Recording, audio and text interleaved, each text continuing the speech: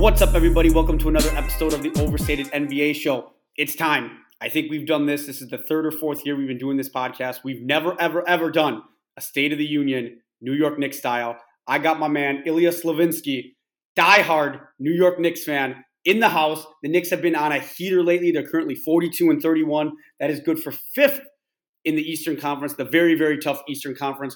Jalen Brunson has been the signing of the year, at least maybe the last 5 years. I don't know. We'll get into it. Julius Randle has returned to form. Tom Thibodeau saved his job, baby. We'll break it down here. My man, Ilya, what's cracking, buddy? How you doing? Doing great, Steve. How are you? Good, man. This is a treat for me. So I don't really say this too much publicly, but as a diehard Bucks fan myself, I can tell you that there is nothing like Madison Square Garden hype on a Sunday afternoon. Celebro. The Knicks are playing tough, man. I absolutely love it, man. How are you feeling about this season? Oh my God, Steve, it's been unbelievable. You know how many years we've suffered. We've since '99 when Dolan took over the team. There's been so much pain, so much suffering. So this year has an absolute joyride. It's awesome, man. I'm so happy for you guys. And literally, unless when you guys are playing Milwaukee, I'm rooting for you guys hardcore. Like I have no problem saying that. That Boston win that we had a couple weeks ago was unfreaking believable. It was unbelievable. They won 131-129. I believe that was their ninth in a row at the time. They are scorching hot. So, what were your kind of thoughts going into the season when they signed Jalen Brunson? I mean, I was on this podcast from the very beginning. I'm sure the listeners, whoever listens to this, is probably like, shut up, Steve, already. But I love the Jalen Brunson signing from the get-go. You can kind of correct me if I'm wrong, or obviously I want your opinion on it. I was kind of happy they didn't give up a lot for Donovan Mitchell, not because I didn't think that Donovan Mitchell was good. I just thought that it was going to be too much for what the Knicks wanted to do. I thought Cleveland was honestly the perfect spot for Donovan Mitchell. I don't know if a Donovan Mitchell-led team outside of Utah is, in the top four in the East. But kind of give me your thoughts going into the season, the Jalen Brunson signing, the Donovan Mitchell, and then kind of just take me through it, man, from the start of the season and where you're at now. Yeah, absolutely. So I was very happy with the Jalen Brunson signing. I mean, watching the playoffs last year, seeing what he did, clearly this guy could play on a huge stage, can carry a team. I had no doubt about that. I thought Dallas made a huge mistake letting him go when they could have re-signed him to an extension last year. So I was thrilled about that. I will say that I was hoping that we got Donovan Mitchell. I know we would have had to give up a lot, but especially since, and we'll talk about this more, I'm sure, but RJ hasn't really developed in a way a lot of us Knicks fans would like. So if we could have done a package with RJ and Grimes and a bunch of first round picks, I would have been happy with that. And seeing the way Mitchell's playing now, seeing how Brunson, and I mean, who knows if we would have gotten Hart, but if we did get Hart, Brunson, Hart, Mitchell, Randall, the way he's playing, Robinson, I think that team may have been a title contender. So I'm still a little bitter. I'm still a little upset that we didn't get that done. But at the end of the day, I can't complain. I mean, going into the season, even being happy with the Brunson signing, I did not have high expectations. I thought that Tibbs and Randall, that combination just kind of put a ceiling on us. I thought, the Tibbs kind of experience had run its course. I thought that 2 years ago Randall was a fluke, not that last year was a fluke, and I'm very happy to have been wrong about that for sure.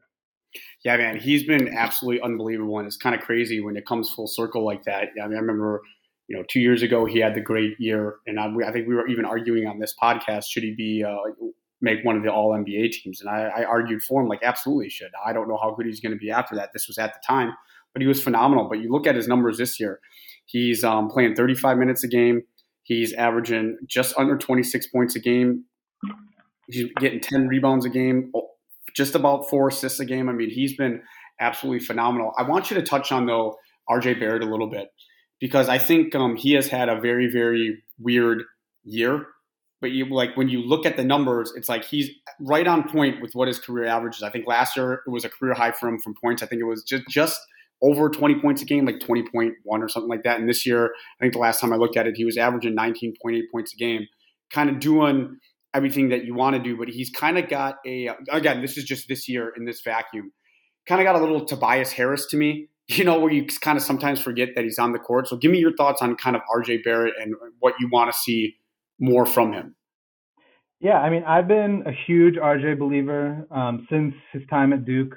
I was thrilled that we got him at number three. Even in his rookie year, he had some ups and downs, but the way that he could kind of just get to his spots, the way his high release point, the way he could drive down to the basket, especially to his left, I had really, really high hopes for him. I would have bet pretty large money that he would have some All Star games in his future. I had a lot of arguments with my man Brett Usher about RJ's future. He's never been too high on him.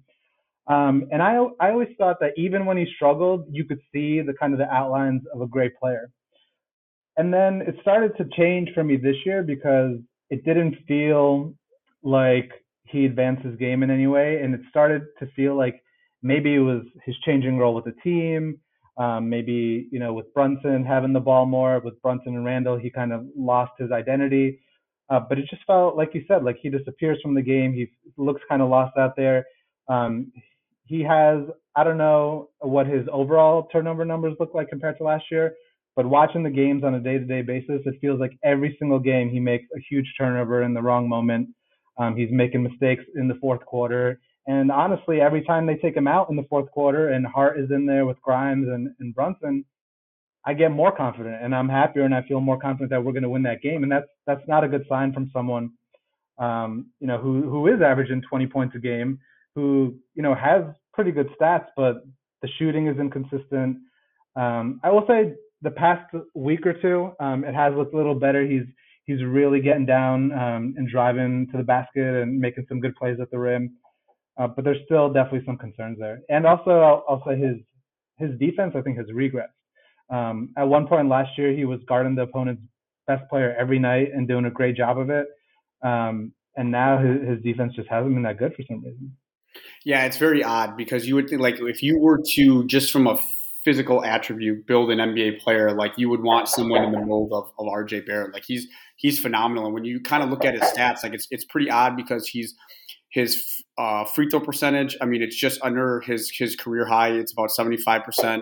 Like his 2 point percentage is the highest it's ever been. He's shooting 49% from the floor. Like it's just like you watch them more than I do, but when I do watch them, or when they're on national TV, or when they're since they've been hot, and obviously watch them a lot.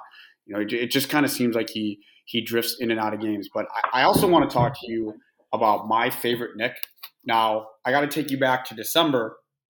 I believe it was on Hoops Hype. One of the rumors was that the Knicks were interested in Grayson Allen, and the Bucks were interested in Emmanuel Quickly. And I cannot tell you in our Bucks group chat, all my Bucks friends, I said, "Oh my God, I want Emmanuel Quickly so bad! Like he is like the perfect player." And then it kind of seemed like at the time that he kind of had a falling out with Tibbs, or maybe was a little frustrated with his role, or Tibbs was frustrated with him. And ever since then, man, he has been on a tear. I can tell you, obviously, very clearly, I don't have a vote in this, but he would get my sixth man of the year vote. Like he is just absolutely phenomenal. I think his defense is just next level. I just love everything about this kid. It seems like he doesn't miss any games. He's always on the floor for this team. And you just go back, we touched on it earlier at the top, that Boston Celtics game. He had 38 points in 55 minutes. Like he was just all over the floor. He was a disruptor. I freaking love this guy. Give me your thoughts on Emmanuel quickly. Oh man, I love him, Steve. I've loved him since the first game I saw him step onto the court a couple of years ago. I mean, he's always had the energy. He's always pumped the crowd up. He's always made big shots. The things that he really needs to develop coming in was on the defensive end of the floor. Coming, he was not very good. Consistency, he'd have some hot games and then completely disappear and go on these big lulls. And then this year, he's just really put it together. That consistency, that carrying that second unit. At the beginning of the year, that second unit was a disaster. Right? It was, even last year, the bench was the strength. 2 years ago, we had a great bench. And this year, the bench was really struggling. And then, especially once we got Hart and everyone kind of slotted into their roles a little bit better, and he could play alongside Quickly in the second unit. I mean, Quickly has been carrying this bench, and we've been beating other teams. Quickly without RJ, without Brunson, without Randall on the floor, the Knicks are plus 6.5 per 100 possessions. That's, That's not awesome. not to knock the other big candidate for Sixth Man of the Year, Malcolm Brogdon, who I think is having a great year, but his points per 100 possessions are negative when his top guys are off the floor. So, I can't say enough about Quickly. The defensive improvement has been just unbelievable. He's literally locking guys up. His lateral quickness. He's been unbelievable. I can't be more happy with him. Yeah, man, and it seems like he's fit into exactly what Thibs wants. I know that he's closing games a lot more. I think he's averaging about 28, 29 minutes, and like he's out there, and he is going to be so valuable to your team. I feel like once they get into kind of this playoff mode, and we'll talk about the playoffs here in a minute. But how happy were you? Where were you when the Josh Hart trade got announced? I know Mikey Beyer texted me, and he was like, "Dude, the Knicks are going to love this dude. This dude is unbelievable. Like he obviously, I think." No disrespect to Portland fans, but it feels like everyone but Dame Lillard is struggling in Portland this season. So obviously he goes to the Knicks and immediately has made an immediate impact on that team. I would say, with not really diving into it and looking into it too much, he's probably been the most impactful person traded at the trade deadline. Obviously, we have Kevin Durant, but Kevin Durant can't stay healthy. I think he's only played 2 or 3 games, and Kyrie's been hurt lately. But dude, he has been everything that the Knicks have wanted and more. Kind of give me your thoughts on Josh Hart and how he fits into what they're trying to do. Yeah, Josh Hart has been a revelation, Steve. We haven't had a player like this in so long, right? A guy who does all the little things. I don't know if you were watching the Nuggets game the other night. There is zero chance in hell they're winning that game without Josh Hart. The amount of defensive possessions he made to close out that game, the way that Murray was torching, Grimes torching quickly. No one, he was just beating them off the dribble. They put Hart on him, and that's it. I don't think Murray scored a basket in the last few minutes of that game. He does everything. The amount of plays that don't appear in a box score, watching them day in and out, the hustle, the saving balls that are going out of bounds, the amount of steals. He's averaging 2.5 offensive rebounds for someone his size. That's insane. There's guards that don't average 2.5 rebounds total. So there's just so many times that he just flies in through the defense, gets that offensive rebound, gets us another possession. We're still not a great shooting team, and a lot of the way we win is second chance points. And obviously Mitchell Robinson is a huge part of that. He's one of the best offensive rebounders in the game, but Josh Hart is a huge reason for that. So yeah, I was absolutely thrilled when we got him. I've always been a fan. I was on Twitter when it happened. I saw that video of Jalen Brunson finding out. That was awesome. That was awesome. Oh man, that was so great just to see that joy in his face was awesome. It's cool, and what's crazy is Josh Hart wasn't shooting the 3 ball very well while he was with Portland, but with the Knicks, he's shooting 55% from 3 in 16 games with them. He's just been absolutely unbelievable. And one of the things that I really enjoy watching about him is just he seems to come in out of nowhere to grab these rebounds, and he is just like I just can't tell you enough like how much I love this Knicks nucleus.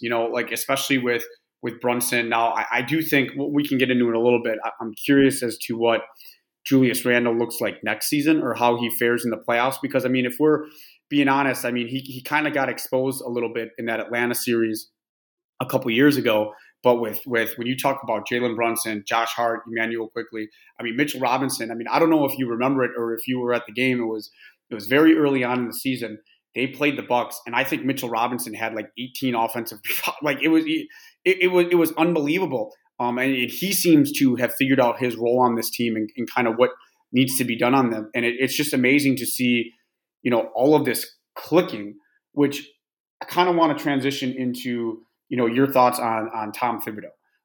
I obviously have praised him. I liked the hire at the time. I thought that first season was a typical Thibs season, and I obviously probably deservedly so got beat up last season because Thibs wasn't very good, or the Knicks weren't very good, and I think Thibs was playing guys a lot of minutes. I know Knicks fans were frustrated with his rotations a little bit, and it was a classic. Has the offensive game passed Thibs by this season, and you look at it, and I saw you post this in the Overstated NBA group, but the last 15 games.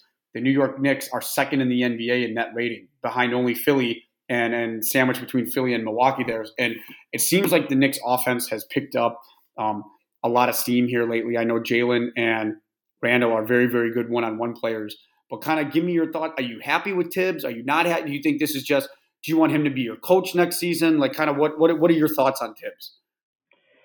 Steve, those are great questions. They're questions that keep me up at night sometimes. Tibbs has been an absolute roller coaster ride.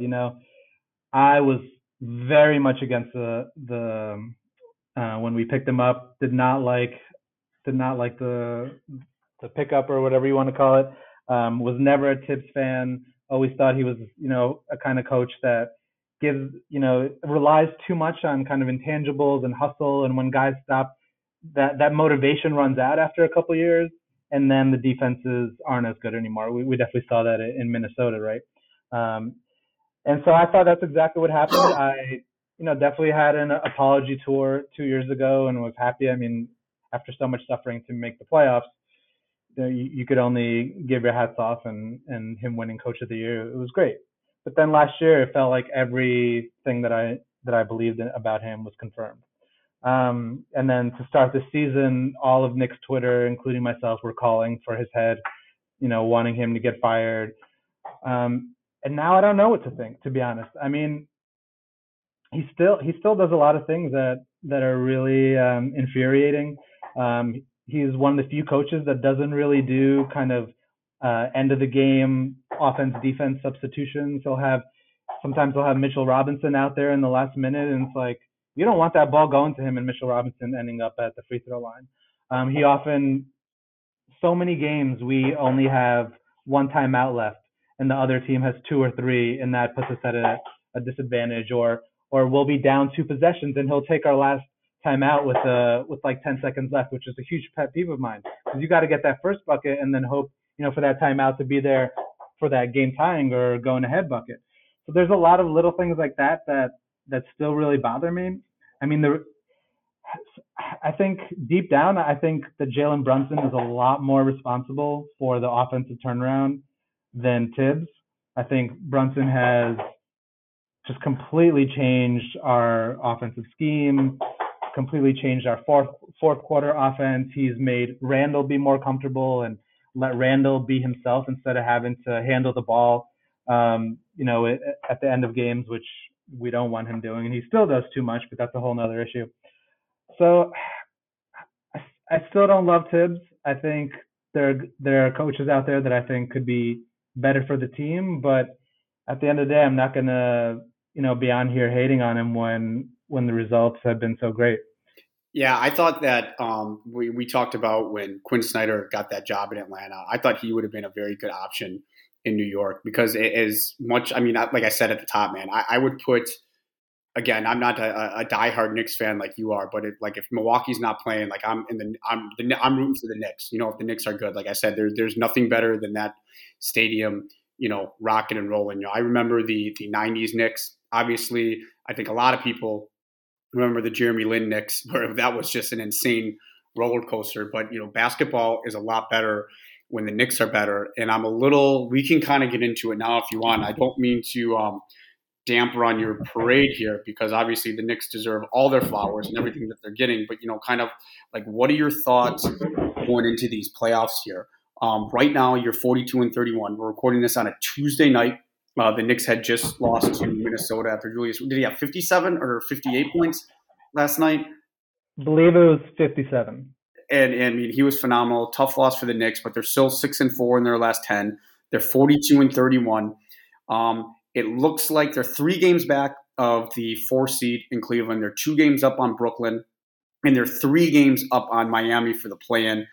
Just looking at kind of their remaining schedule, nothing really jumps out too much, although tomorrow they do have a huge game against Miami. And then they have another back-to-back, Miami, Orlando. They play Houston, Miami again, Cleveland, and then they end the season with no teams over 500 in Washington, Indiana, New Orleans, and Indiana. But, I mean, we play Miami 2 times here and Cleveland 1 time, and I think seeding is going to be pretty important. So what are kind of your thoughts going into this last, 10 games or final stretch here of the season? Yeah, I mean, I think that I would be surprised if we don't end up in that 5th seed position. We do have a pretty favorable schedule, so I don't see us falling back behind Brooklyn. And they're still going through so many changes. I don't see them going on a big run or anything. And then 3 games just feels like a little bit out of reach for Cleveland. Maybe if we won that game last night, I'd be singing a different tune. But I just don't see us making up that difference. So, but I mean, fifth seed is the Vegas odds had us at 38.5 wins coming into the season. So if someone told me that we'd end up in the fifth seed going in strong into the playoffs, I would have been thrilled. And I honestly like our chances. I think Cleveland is a great team. Mobley is a star in the making, defensive player of the year candidate already. Mitchell's been balling out. Garland's a great player. Do I feel great about that series if it happens? No, but do I think we have a great shot? Absolutely. I think I could see it going 7, and I could see it depending on maybe some health or who knows what. So what I'm really upset about though is I was hoping that the seeding would play out that we could play Boston. I love it. I love it. It's not going to happen. I love it. mean, we have their number, Steve. We've beaten them 3 games in a row. They don't want to see us. They're afraid of us. And when we play them, we just rise to the occasion. And I would honestly put money on us if we were playing them. But it doesn't look like the seeding gods are going to play in our favor. And, I think it could be. So let's kind of talk this through a little bit. So if the season ended today, I don't know if I would necessarily bet it, but I would not be surprised if New York beat Cleveland.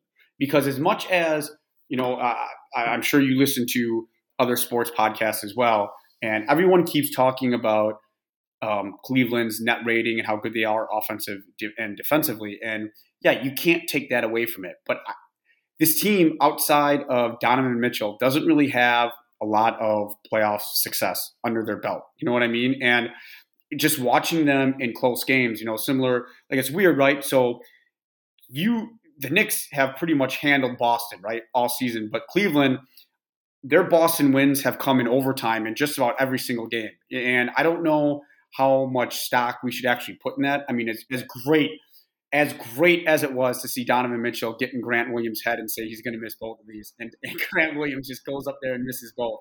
Like, I don't know how much stock you take that in. And then, I think that I really truly believe this, and I think Sacramento got screwed over here because Sacramento played Washington. I want to say they played them over the weekend. Then they had to fly to Utah, play them last night, and now they have to go to Sacramento and play Boston on the second night of a back-to-back.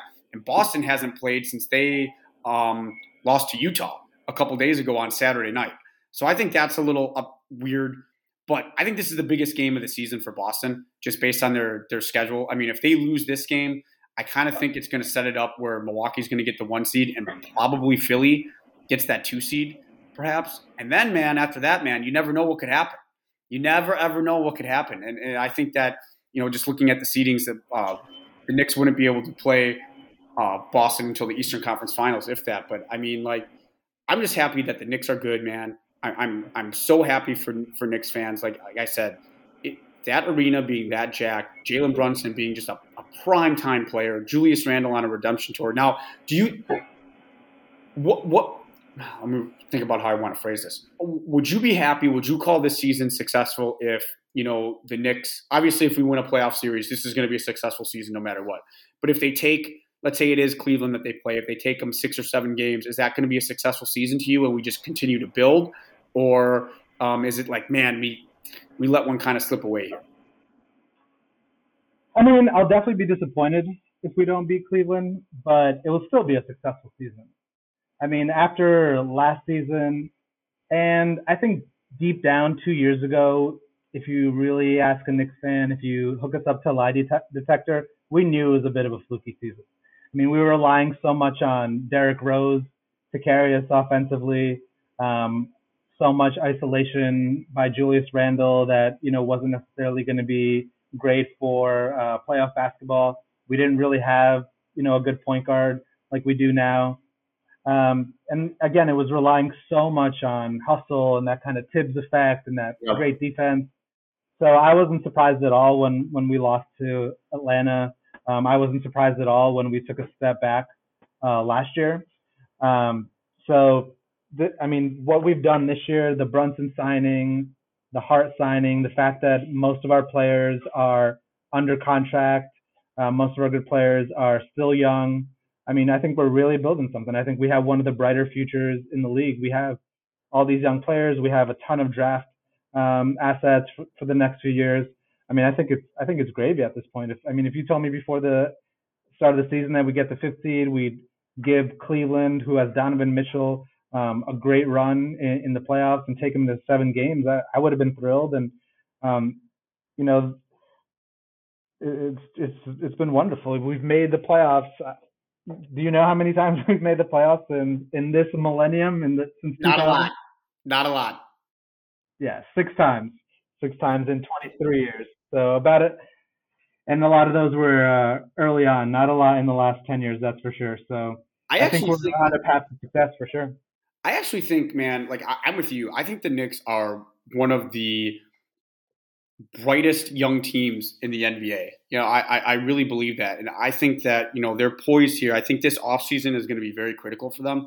I can tell you, I put the chances of it happening under 5%. I would love for Mikal Bridges to be on that team. With Brunson and Josh Hart, just bring the Villanova boys back together. Like, I think that team would be awesome, and he would fit that team perfectly. But what is there? It's very clear what the Knicks management kind of told um, NBA fans after they didn't get Donovan Mitchell that, okay, we still have our draft picks. We'll go get the next guy.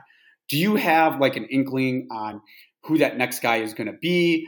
Is there somebody that's on your wish list that you want this offseason to pair? Like I would go unless you know, Kevin Durant is going to be available, or maybe not even Kevin Durant, but unless it's going to be one of these superstars under, 29, 28 years old, I'm pretty confident in saying that, quickly Hart, Jalen Brunson, those three guys for sure are going to be on this team next season. So is there somebody that you got your eye on, somebody that you want here that's disgruntled? Give me your thoughts on that.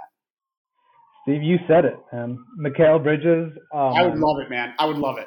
Knicks fans, we've been talking about it on Twitter, in group chats. We want Mikal Bridges. We want that Villanova reunion. Oh, You saw the joy that Brunson had when Hart came. Imagine all three of them together.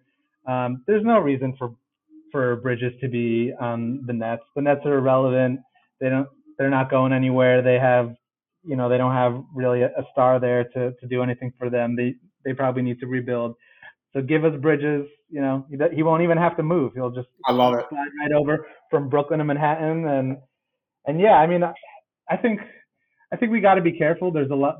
I think the players there's rumors about being available. Guys like Karl Anthony Towns, guys like Oh, Zach no. Levine. No. I don't really want those guys. They're not winners, in my opinion. I'm not saying Levine's not a winner. It's more of an injury concern with him, but Towns is not a winner for sure. It takes so much to get him. I think that honestly, I'd rather just keep things going. Yeah, someone more on that Bridges level is I think would be way more worth it. Even an OG Anunoby, I know we were really hoping to get him, at the deadline, and that didn't work out.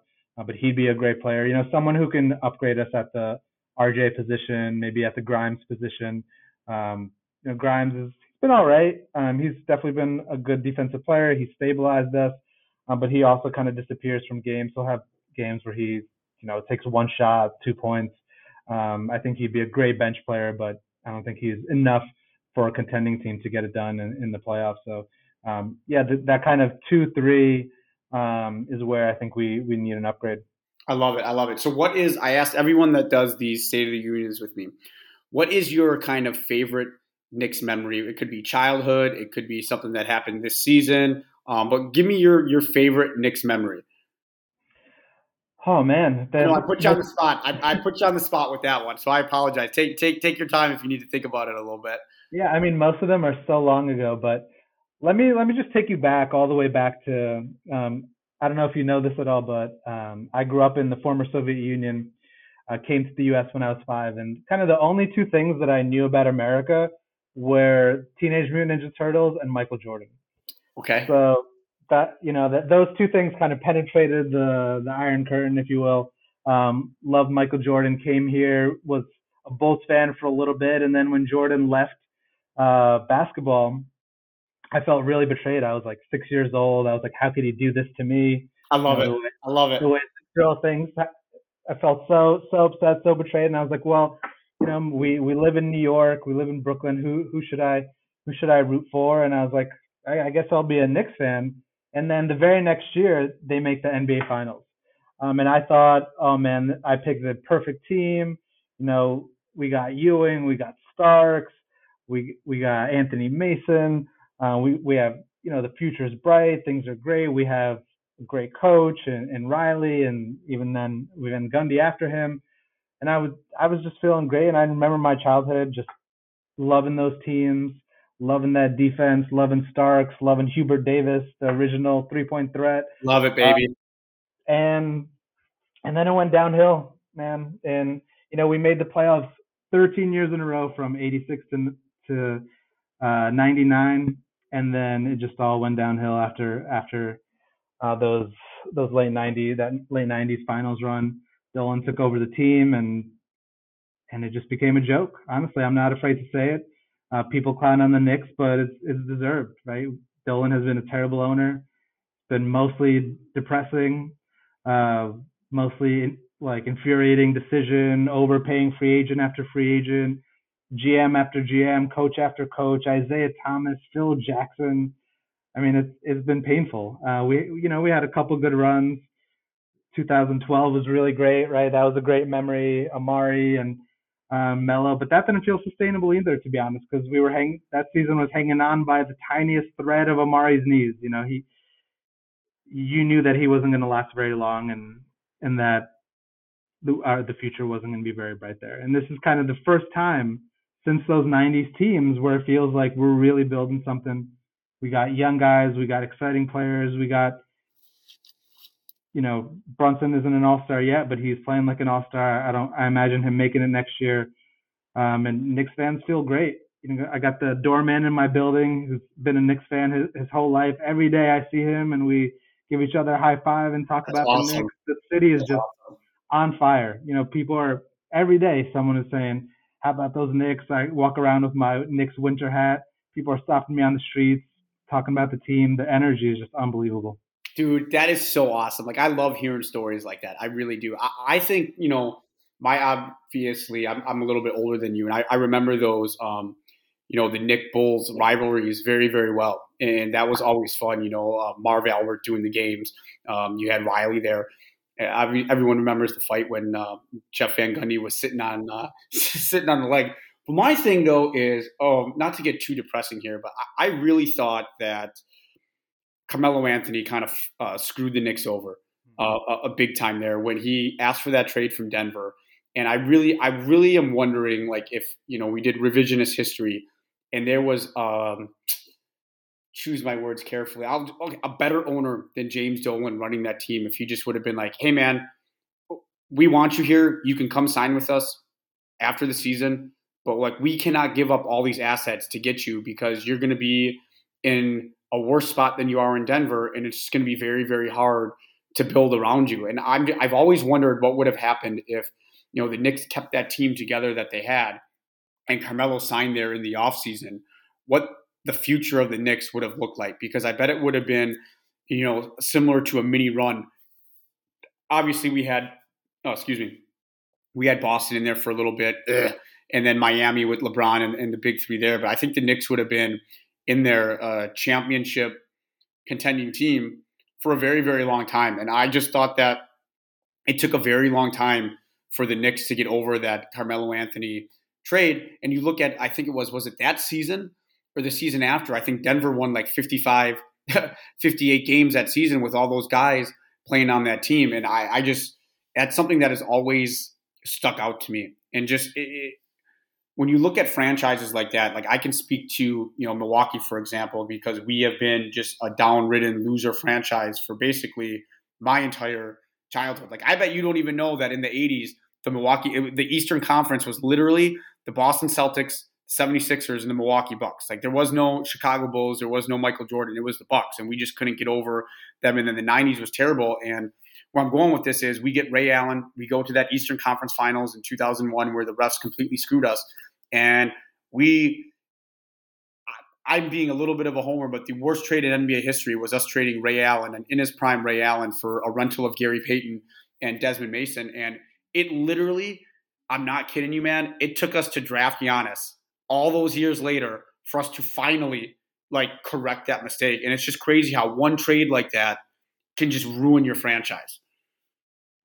Yeah, absolutely. I mean, with the Knicks, there's been so many decisions that have set us back. Starting all the way with giving Allen Houston $100 million Oh, when yeah. no one was offering him that kind of money. I mean, you got what was him? I don't barely remember his name. Jerome James giving him $30 million, and he did absolutely nothing. The whole Isaiah Thomas era. I mean, trading away lottery picks for Eddie Curry. It's just you. I mean, you could. All this stuff has been said so many times and on their venues. The amount of bad decisions after bad decision after bad decision that we had in the 2000s is just unbelievable. And I'll admit there were times when I was like, I can't do this anymore. Yeah. How much pain can I go through? Like, there were seasons where I didn't follow as closely because it's one thing when you have a team that's trying and they're not succeeding, they step forward, they step back, but when it's just incompetence and just like Dolan's worst thing is that he'll hire someone who's terrible at their job and he has this weird loyalty to people Yeah. and he holds on to them. So then you're like, all right, well, this guy is the worst manager in the league, but we're going to be stuck with him for 5 years because Dolan feels some sort of weird loyalty to him. So it just felt so hopeless. And I mean, Dolan's still the owner, so we always have that fear underneath that things are still go wrong. But he's been okay in terms of just kind of stepping back and letting Leon Rose and his crew do what they got to do. And honestly, they've done a great job. If you look at our drafting, yeah, we've had a few mistakes. I would have loved to have Halliburton over Toppin, for example. Getting quickly so late, getting Grimes, Mitchell Robinson in the second round. Like you said, the Brunson signing is one of the best signings of the past few years. I don't know how much Rose is to thank for that, and not just having a father coaching staff, but yeah, I mean it's just a completely different team, completely different front office, and things just we're still cautious, but definitely optimistic about the future for the first time in God knows how many years. Dude, brother, I can't thank you enough for doing this, man. I'm very, very happy for Knicks fans, and like I said, man, I will always, unless they're playing against Milwaukee, I will always root for the Knicks, man. I think it's just it's a beautiful, fantastic story. The Knicks are good again, and the NBA is better when the Knicks are good. We talk about blue bloods in college, but when you look at the NBA, man, it's everyone talks about Boston and the Lakers, but the Knicks are just as important. And I think when the Knicks are good, basketball is absolutely better for it. And we got a little bit of a mini tough schedule here coming up here, but obviously April is a lot easier. But tomorrow night, man, we'll be rooting for the Knicks. Beat those Miami Sheep, man. You know how I feel about those frauds, dude. You'll they don't even have their own fans. Why would we respect them? Thank you. I cannot believe a franchise that had LeBron James, Dwayne Wade could not get to the stadium on time. Could you imagine? Like, I could not imagine those two anywhere else. The arena would be packed 30 minutes before the game even started, and those guys come 30 minutes after the game started. I can't. It's embarrassing. Maybe the only time I'll root for them is if they're beating the Celtics. Oh, yes, but I love the Celtics hate. I'm here for it. You don't know. Honestly, I don't know what feels better, when the Knicks are great or when the Celtics fail. I called it in the group a few months ago that we're heading for an epic Boston collapse. They won the November championship. They did. They were celebrating. This is the best offense of all time. They might win 70 games this year, people were saying. And now they've been a mediocre team since January. I think they're going to fall flat on their face in the playoffs. And again, they're lucky that we're going to be on the opposite side of the bracket, and we're going to be, even if we beat Cleveland, we'll be running into the Bucks, which the Bucks are looking good. They're currently my favorite to win the title. I I hope wish so. we were playing Boston. Oh, what I wouldn't give to face Boston in the playoffs. God, I love you, man. I love you, Ilya. This has been absolutely fantastic, man. I really, really appreciate you coming on. Like, we need to, man. I love the Knicks so much, man. We may do this during the playoffs and get you back on again and kind of get your thoughts on whatever playoff matchup or whatever seeding comes out. I mean, we're going to be really kicking this podcast into overdrive, man. I can't thank you enough. Thank you so much. Your contributions to the overstated NBA group is just phenomenal, and we appreciate you, man. We love you, and for myself, we'll see you later, man. Everybody, thank you. Peace. Thanks so much for having me on.